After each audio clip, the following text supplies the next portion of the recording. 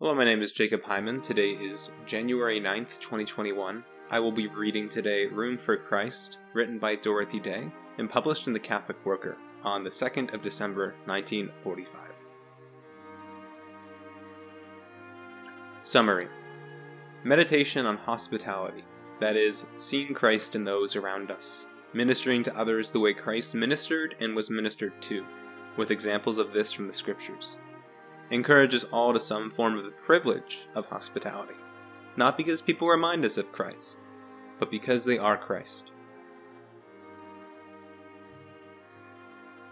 It is no use to say that we are born 2,000 years too late to give room to Christ, nor will those who live at the end of the world have been born too late.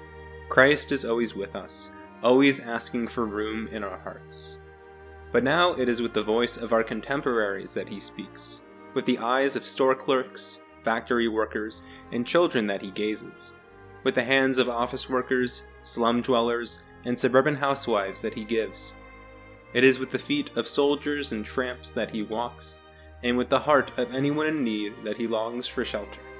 And giving shelter or food to anyone who asks for it, or needs it, is giving it to Christ. We can do now what those who knew him in the days of his flesh did. I'm sure that the shepherds did not adore and then go away to leave Mary and her child in the stable, but somehow found them room, even though what they had to offer might have been primitive enough. All that the friends of Christ did in his lifetime for him we can do.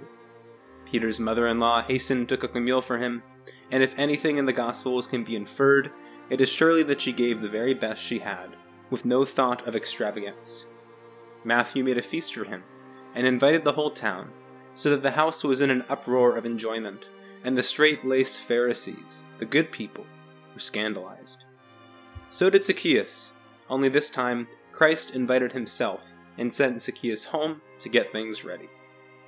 The people of Samaria, despised and isolated, were overjoyed to give him hospitality, and for days he walked and ate and slept among them.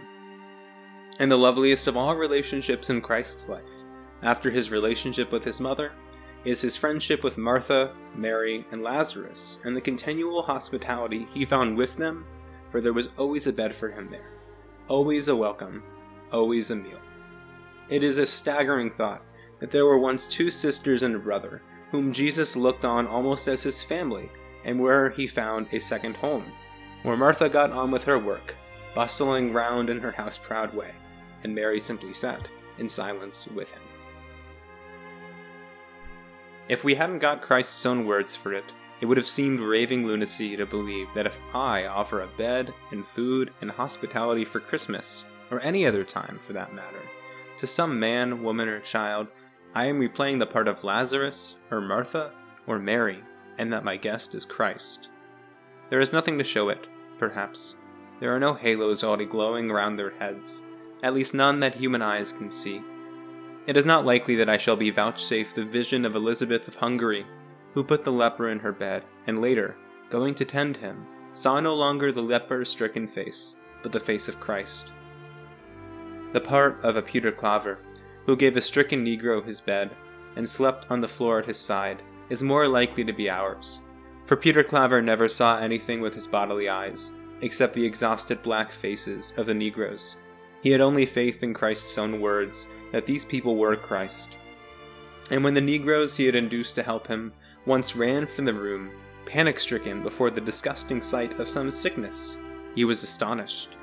"You mustn't go," he said, and you can still hear his surprise that anyone could forget such a truth. "You mustn't leave him. It is Christ." Some time ago, I saw the death notice of a sergeant pilot who had been killed on active service. After the usual information, a message was added which, I imagine, is likely to be imitated. It said that anyone who had ever known the dead boy would always be sure of a welcome at his parents' home.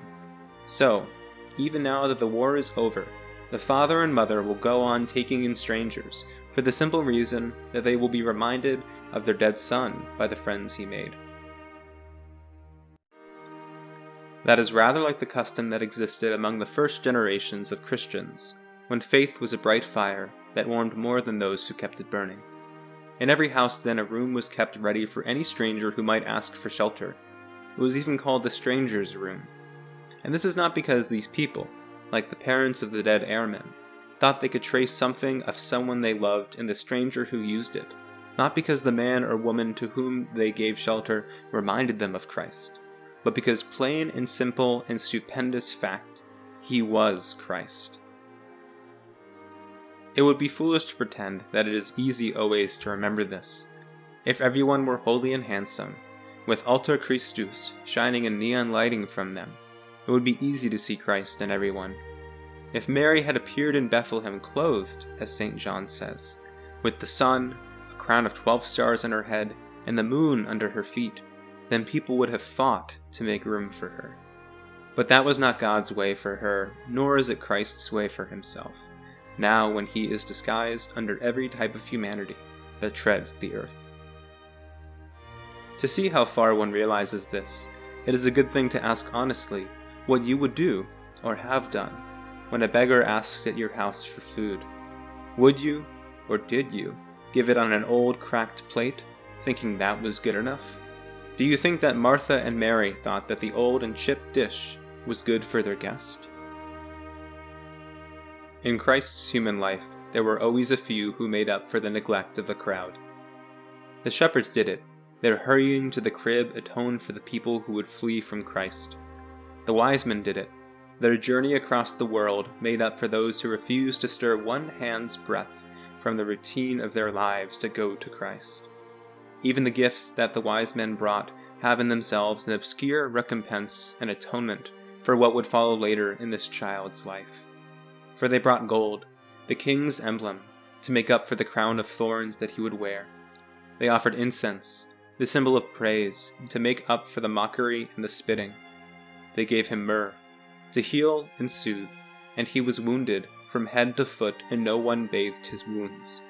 The women at the foot of the cross did it too, making up for the crowds who stood by and sneered. We can do it too, exactly as they did.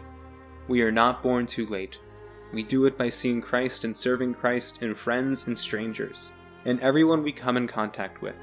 While almost no one is unable to give some hospitality or help to others, those for whom it is really impossible are not debarred from giving room to Christ, because to take the simplest of examples, and those they live with or work with, is Christ disguised.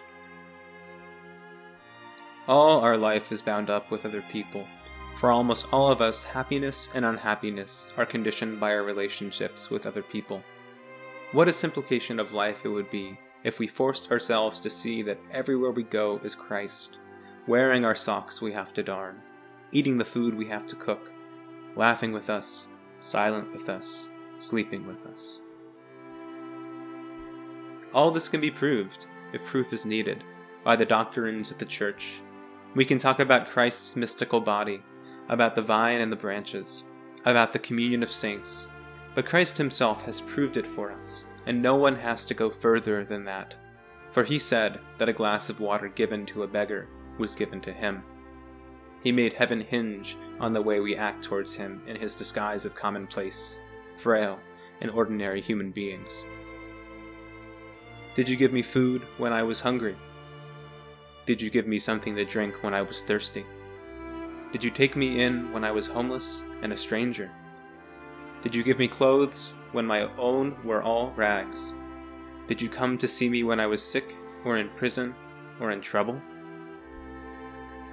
And to those who say aghast that they never had a chance to do such a thing, that they lived 2,000 years too late, he will say again what they had the chance of knowing all their lives, that if these things were done for the very least of his brethren, they were done for him.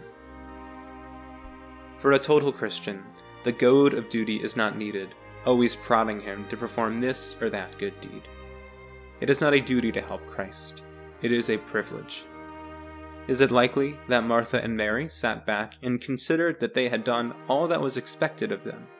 Is it likely that Peter's mother-in-law grudgingly served the chicken she had meant to keep till Sunday because she thought it was her duty? She did it gladly. She would have served 10 chickens if she had them. If that is the way they gave hospitality to Christ, it is certain that is the way it should still be given. Not for the sake of humanity, not because it might be Christ who stays with us, comes to see us, takes up our time, not because these people remind us of Christ, as those soldiers and airmen remind the parents of their son, but because they are Christ, asking us to find room for him exactly as he did at the first Christmas.